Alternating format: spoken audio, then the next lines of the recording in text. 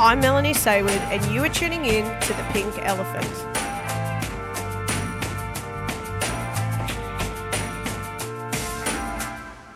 Hi again, and welcome to the Pink Elephant podcast, where we talk about the most undiscussed issue in the body of Christ today. That despite all we have, it can still feel like there is something missing in our faith. Now, for you who are my loyal followers, you might notice that my voice is a little bit croaky. Yes, I did have to delay the release of this episode because I completely lost my voice. And it's still hanging around. So hopefully Joel, my editing guy, can do something. But anyway, you're probably going to hear some croakiness. So this month's episode is one that I sadly have had way too much experience with. Not at all by choice. It just happens to be what God has wanted me to go through for the last 10-ish years. I would like to believe that my experience with it deems me an expert, but I still have many days where I can't handle the weight of this challenge. I'm talking about waiting. Waiting is not a topic we like. We really don't like waiting. We only learn about waiting because we have to. When we inevitably get to a season that gives us no choice but to wait, we desperately try to understand why. But more importantly, we want to know how we can get out of waiting. We want our breakthrough.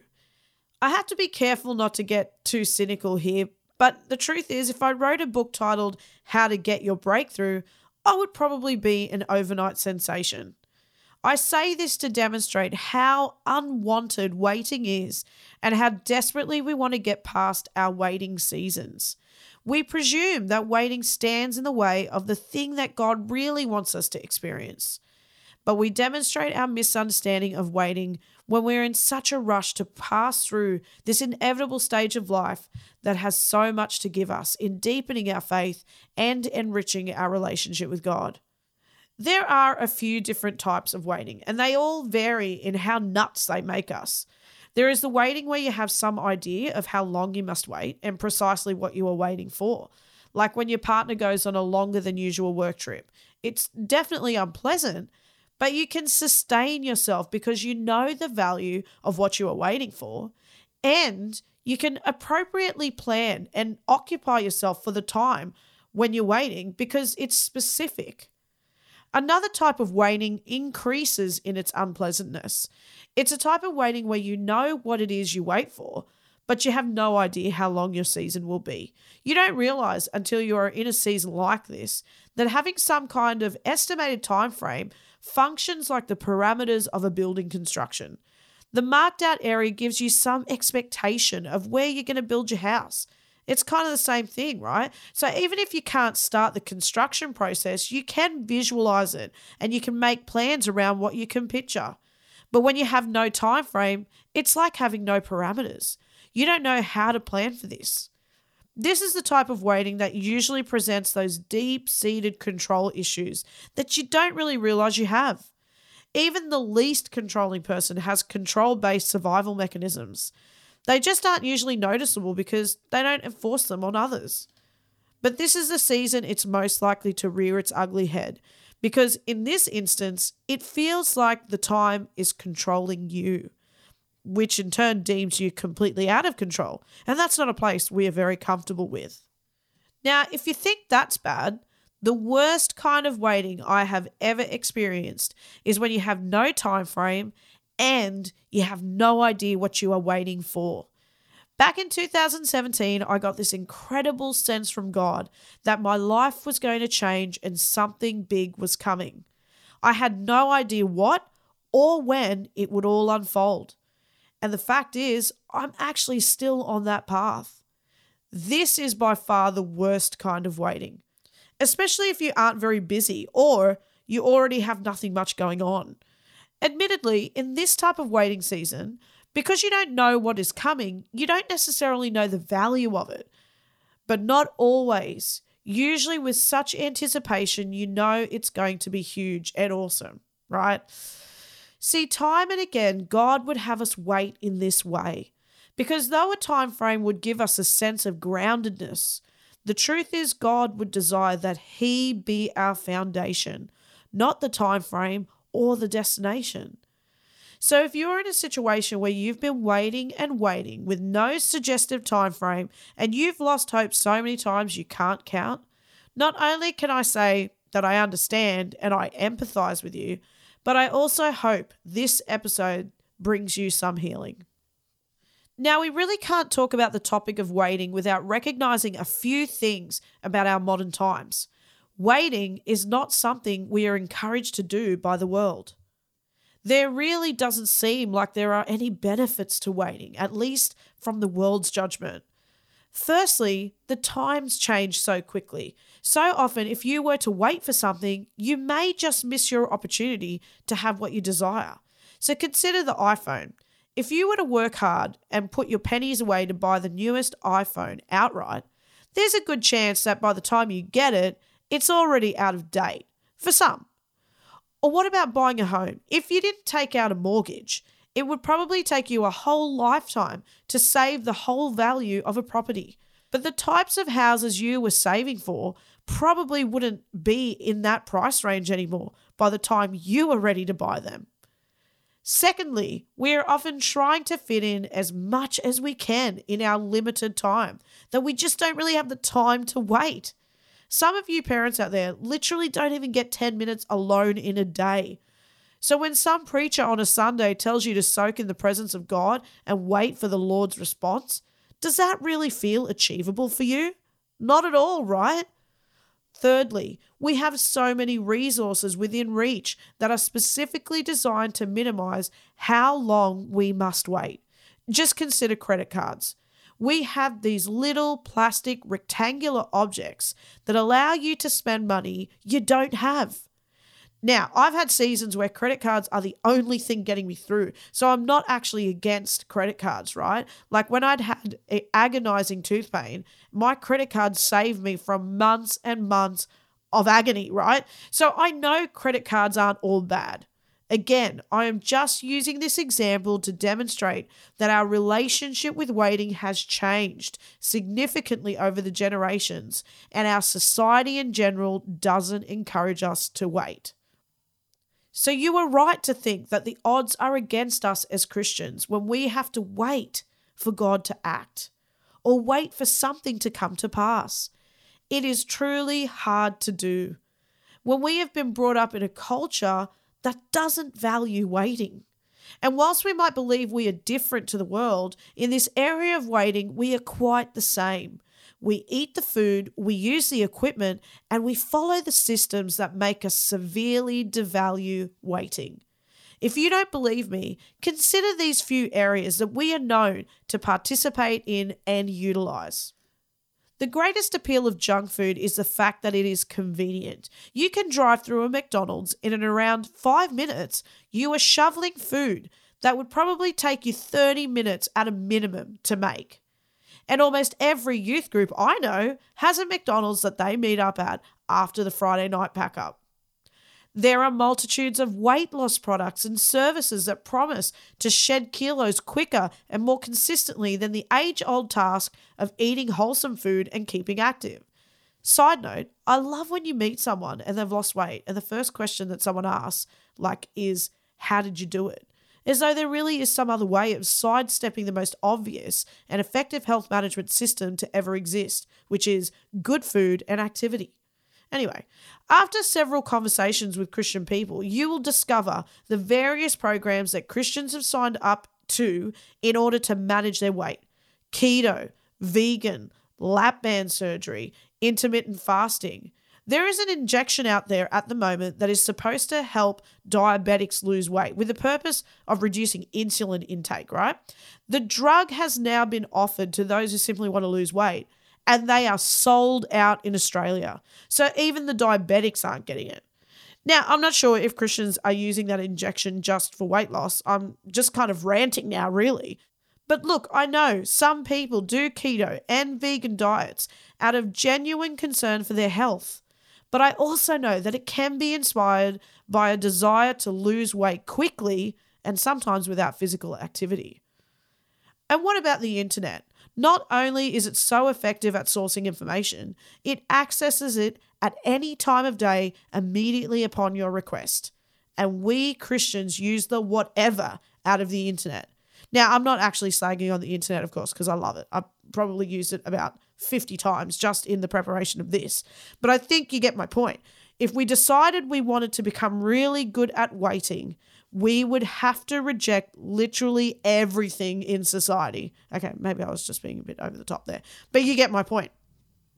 I say all this not only to validate my earlier statements, but to provide you with some context as to why waiting seems so foreign to us today and why it seems so unbelievably hard to do. We may be the most waiting-averse generation the world has ever seen. And yet when we consider the various narratives within Scripture, waiting is a very common theme. Abraham waited for a son for about 40 years. David waited 15 years between being anointed as king and becoming king. Joseph waited 13 years till the dream came to pass. In all of these very well-known biblical examples, not only did they wait longer than what we consider to be reasonable these days, but they also had significant signs of going backward before going forward. In Joseph's case, he went backward about 3 times before immediately going forward, right? Waiting is not only inevitable, it's quite possibly the most critical aspect of the journey. It just may be equal in value, and maybe in some cases more valuable than arriving at the place you desire to be. But again, we have not comprehended how deeply valuable waiting is, and so we are going to go deeper now. So what is the value in waiting? What is the value in the passing of time? In Scripture, waiting is more often than not coupled conceptually with the idea of hope. When you consider the various types of waiting I listed earlier, really what determines the severity of each is hope. When you have a time frame and clarity about what you are waiting for, it's easier to have hope. When you have no time frame and clarity, it's harder to sustain your hope, especially when the season starts to feel long. Once you hit the 3-month mark, it's really hard to summons the hope and faith that this thing is going to come to pass. When you have no time frame and no clarity, having hope gets almost impossible. You may even start to deny it and therefore give up on waiting. We don't realize how critical hope is to our living and just how vulnerable it is when we have to wait. For believers, our waiting is supposed to be rooted in our hope in Jesus. We don't simply wait because we have to. We wait because we are confident of who Jesus is. He is our hope. David used such statements often. He said, "My hope, Lord, is in you," in Psalm 25, verse 21. We wait in hope for the Lord, Psalm 33, verse 20. "My hope is in you," Psalm 39, verse 7. There's about 30 occasions in which David makes this kind of statement. Therefore, our ability to wait and how well we fare in that waiting is directly related to the degree of hope we actually have in Him. This may give you some indication of why waiting has been so difficult. And if our ability to wait stems from the hope we have in God, then it stands to reason that the whole task of waiting and hoping is reliant on, firstly, having a deeply held personal conviction of God's character, and secondly, having our hope wholly and solely in Him alone. So let's just break this down. In the first instance, having a deeply held conviction of Jesus' character isn't referring to an intellectual acknowledgement of His character. I too can rattle off the qualities of Jesus without thinking about the reality of those traits in the God that I seek and have given my life to. There is a big difference between having an awareness of someone and knowing someone. I've heard that Keanu Reeves is like this super nice guy. If you Google nicest guy in Hollywood, Keanu Reeves' name will appear time and again. But I don't know him personally, and I can't validate whether this is true or not. Now, knowing Keanu Reeves personally, even if he is a nice guy, is not going to be critical to my own well-being. But how about knowing your own dad? Would it have been enough for me growing up to have known about my dad? Of course not. That is not going to make up for the chance of knowing him personally. This is validated societally and in research. Children without fathers are more likely to experience a whole set of challenges purely by being fatherless. Knowing about your father isn't enough. The same goes for God. We may know a whole bunch about him, but that's not what's going to make the difference in life. Knowing him personally is where the rubber hits the road. This is often what we are really trying to do when we read the word. We are forming a deep knowledge of who he is. I have hope in God because I know him as faithful. I've experienced his faithfulness firsthand. I know he is kind because I've experienced it. I've experienced his comfort, and I am confident that he will be these things for me in the future and the hardships that may come my way because I already know them to be true. All of this personal experiences with his character make waiting easier. But waiting gets hard when I haven't experienced God in some light. For example, I know God as protector, but I can't say confidently that I've experienced him as my protector. And so when I put my hope in him through a season where I may need to know his protection, the waiting is all the more painful because my hope struggles to be grounded in the knowledge of a God who protects when I am personally not certain that he does. I sort of got a little bit tongue-tied there, didn't I? Anyway, waiting, therefore, is so critical to our relationship with God because it forces us to take stock of what we actually believe about him and not what we say we do. Do we know him as healer? Do we know him as our provision? Do we know him as our companion? Just like Peter, who declared Jesus as the Messiah, who we think he is makes all the difference. The second part I mentioned in the relationship between waiting and hope, as seen in Scripture, is that it relies on us being vigilantly committed to God being our sole source of hope. How often have you started or heard someone start a sentence with, if only? I can tell you a few that I've heard, and I've probably said them too. If only I could get this promotion, people would take me more seriously. If only we had more money, we wouldn't be stressed. If only we were at a church that valued my particular spiritual gift, I would really be able to grow in my relationship with God. If only my husband spent less time working, we would have a better relationship. Now, here's the thing. In every one of those examples, there is an element of truth. There is a good chance that your relationship with your spouse would be improved by more time together. You probably would grow in your gifts if your church valued your spiritual gift. But what each of these statements demonstrate is that we are often more invested in circumstances we have decided needs to come to pass in order for us to experience the peace or the validation that we seek, which means that our hope isn't wholly and solely in Jesus. If we feel like people don't take us seriously and we want that to change, our hope is in Jesus to advocate for us. If you don't want to be stressed about finances, not only is Jesus your true provider, but he may just be allowing this challenge in an attempt to renew your mind about money. In all cases, God is likely to have a totally different method in mind for meeting your needs. That has been the case for me so many times. So many times, it's almost ridiculous. I genuinely try not to predict how something is going to happen anymore because I'm usually not right, and I have learned that God is generally doing something new that I may not have the imagination for. So far, we've learned that waiting helps clarify what we really think about God and what we are truly putting our hope in. But there are actually so many other benefits to waiting. There are benefits that I'm sure you've heard about, like waiting builds your character or waiting prepares us for the destination. But there are ones that you probably haven't considered. Number 1, waiting teaches you the truth about time. Now, why would we need to learn about that? Well, we misunderstand many things about time. Here are some common terms that demonstrate how confused we are about time. Time management. Now, that's not really possible, and hence why the industry has actually moved towards saying priority management.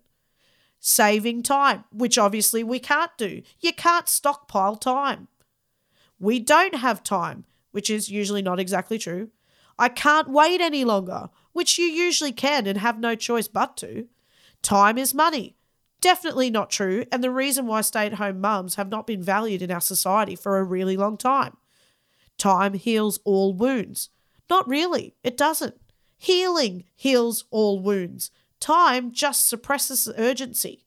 Just ask a parent who has had a miscarriage. Time doesn't necessarily take away the hurt. And I'm sure there are many more statements and terms that I'm just not aware of right now. We ultimately behave as though time is something we can manipulate because we realize that in our desire to progress and achieve, time is not really on our side. But the truth about time is that we all have the same amount of time in a day, of course, but we don't all have the same amount of time here on earth. Our desire to fit so much in is quite naive in that way. It's all one big reminder that we don't possess time. God does. Our methods of manipulating time can sometimes stem from the fallacy that we believe we can control time. There is no better a time to remind us of this fact than a season of waiting, because we often literally cannot control how quickly we arrive at the end of it. But it is critical to our maturity that we understand that time cannot be controlled and it cannot be possessed. It is God's and it is a gift. Time is not a curse. Time is a gift. Even that fact alone could change how we live. Number 2, waiting proves God's faithfulness. When we are going through a season of waiting, that is when we are most likely to doubt God's faithfulness. We can see this through the kinds of questions typically raised during a waiting season. Like, for instance, has God forgotten about me? Why would God let someone go through this when he loves them? How many times would Joseph have felt forgotten about? And he was forgotten about many times by his fellow men. The cupbearer whom Joseph interpreted the dream for forgot about Joseph for 2 years. But God did not forget. It took 13 years before the dream God gave Joseph came to pass. And God was faithful to every detail. He did not forget. He was preparing the circumstances that every little detail might be brought exactly as it were meant to. It wasn't enough for Joseph to rule. God made sure that his brothers would bow down toward him as the dream described. Now, the impression I don't want to give you is that we should all be happy and joyful in our waiting, because the Bible doesn't demonstrate that either. There is a lot of lamenting in the Bible. Like, they lamented a lot, and much of it in response to the waiting and uncertainty. David cries out constantly to God for the seasons he is going through. So the idea that God expects us to be silent in our pain is simply not correct. Waiting is painful. And furthermore, God absolutely wants to hear about it. He is not offended by our frustration with his plan. He just asks that we also remain faithful amidst the struggle. In other words, don't change course. Just keep going. Just get through it. So we have now arrived at that point in this podcast where we must ask this question. Why do we need to talk about this? What is missing? What will we find if we were to look deeper at this topic that we haven't considered before? There are many ways in which we mimic our Creator. Waiting is a really significant one. There is no person or identity that has waited longer than God. He waits patiently to perfectly orchestrate every detail for the benefit of us, not for himself.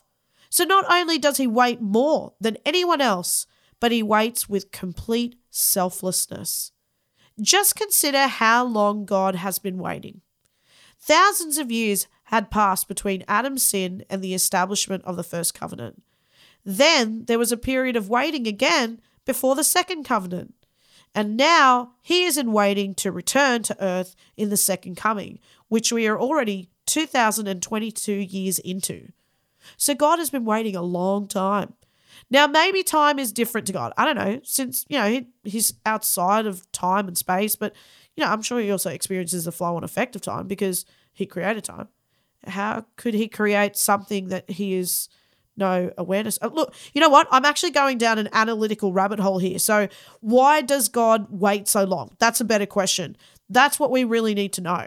Because if he waits, it would stand to reason that his purposes for waiting are also partly ours. At least that's what he would intend. So in Genesis 15, verses 13 to 16, we get a pretty good idea of why God had the Israelite people wait for 400 years. It says, "Then the Lord said to Abram, 'Know for certain that your offspring will be sojourners in a land that is not theirs, and will be servants there, and they will be afflicted for 400 years. But I will bring judgment on the nation that they serve, and afterward they shall come out with great possessions.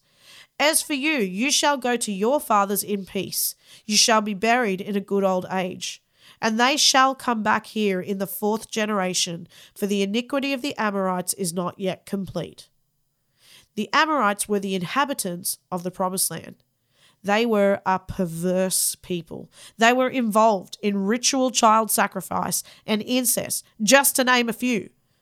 But God says that their sin had not reached a level that would force his hand to bring judgment yet. In other words, he was giving them time still to repent. Time and again through Scripture, God has done this. In Revelations 2, verse 21, Jesus has been speaking to the church of Thyatira about the Jezebel in the church. But he explains that he hasn't intervened yet because he was giving her time to repent. In 2 Peter 3, verse 9, the apostle explains why Jesus has not yet returned. He says, "The Lord is not slow to fulfill his promise, as some count slowness, but is patient toward you, not wishing that any should perish, but that all should reach repentance." He is giving as much chances as he can for people to repent. This is the compassion and mercy of God. The part we miss when we are in our season of waiting is that our waiting may be for someone else's sake. Maybe our waiting is a little less about our own personal fulfillment and a lot more about the salvation and discipleship of many. Could we be more patient then? Because although he loves us and he calls us his beloved, this life is not about me, and it's not about you either.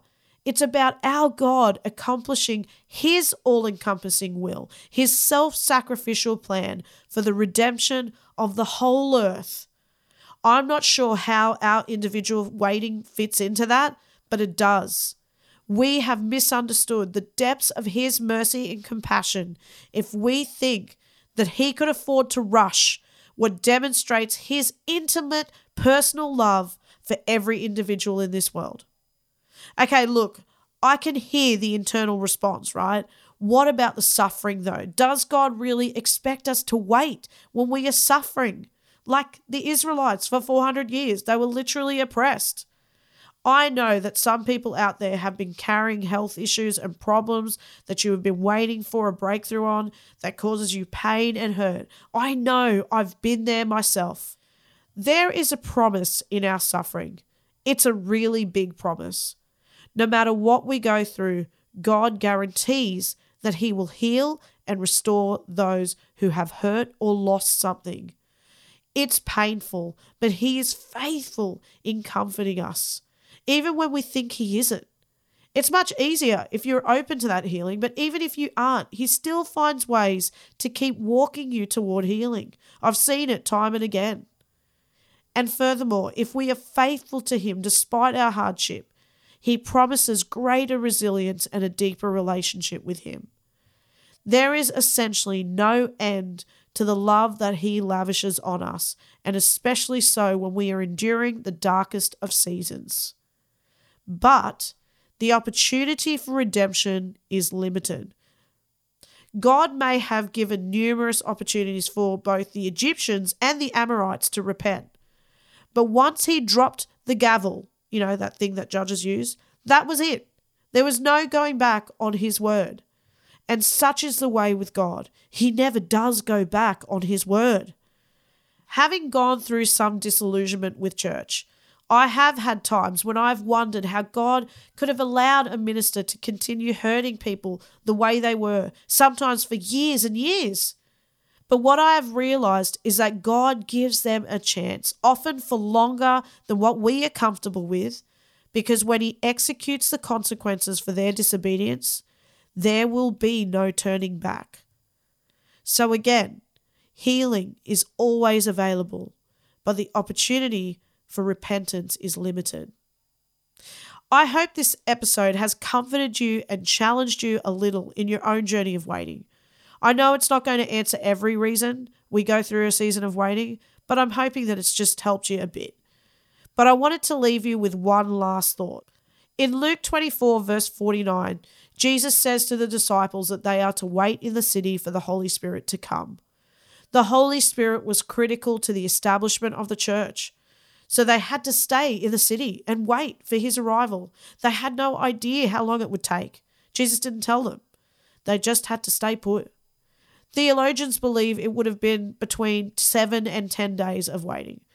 Now, that may not sound like a lot in contrast to other characters in the Bible, but for a group of people who may have been eager to commence with preaching the gospel after seeing their very real and alive Saviour, to be told to wait may have seemed counterintuitive. And they had no other immediate instruction. They were simply to wait and pray. Now, I've done an all-night prayer meeting, and believe me, it is hard work to sustain yourself physically. And they did this for 7 to 10 days. That is a really long time to be in a state of waiting and earnestly praying. But then the Holy Spirit comes and performs incredible, mighty acts that none of us could perform in our own strength. He sets this little gathering on fire. He empowers Peter to share one of the most powerful sermons we will ever hear, a totally unscripted sermon that he could not have planned, and it was spoken by an unqualified fisherman. And that's what the Holy Spirit does. And once the Holy Spirit starts, He can't be stopped. He begins what I call the Holy Spirit growth strategy. Most churches would presume that a growth rate of 7% per year is a great sign of a healthy, growing church. That's what the experts say. But the Holy Spirit takes them from maybe 100 people to 3,100 people in one day. Then, after healing a man in chapter 3, the number goes up to 5,000. Again, in one day. And the Holy Spirit did so much more than this. He healed, He united the believers, He broke through prison walls, He gave powerful visions. The Holy Spirit was worth waiting for. All of us benefit, the whole earth benefits because they waited. The question I encourage you to ask yourself is, who might benefit because we waited? Thanks for listening to this episode of The Pink Elephant. You can follow me on Instagram, Facebook, or you can check out my resources on my website, meljsayward.com.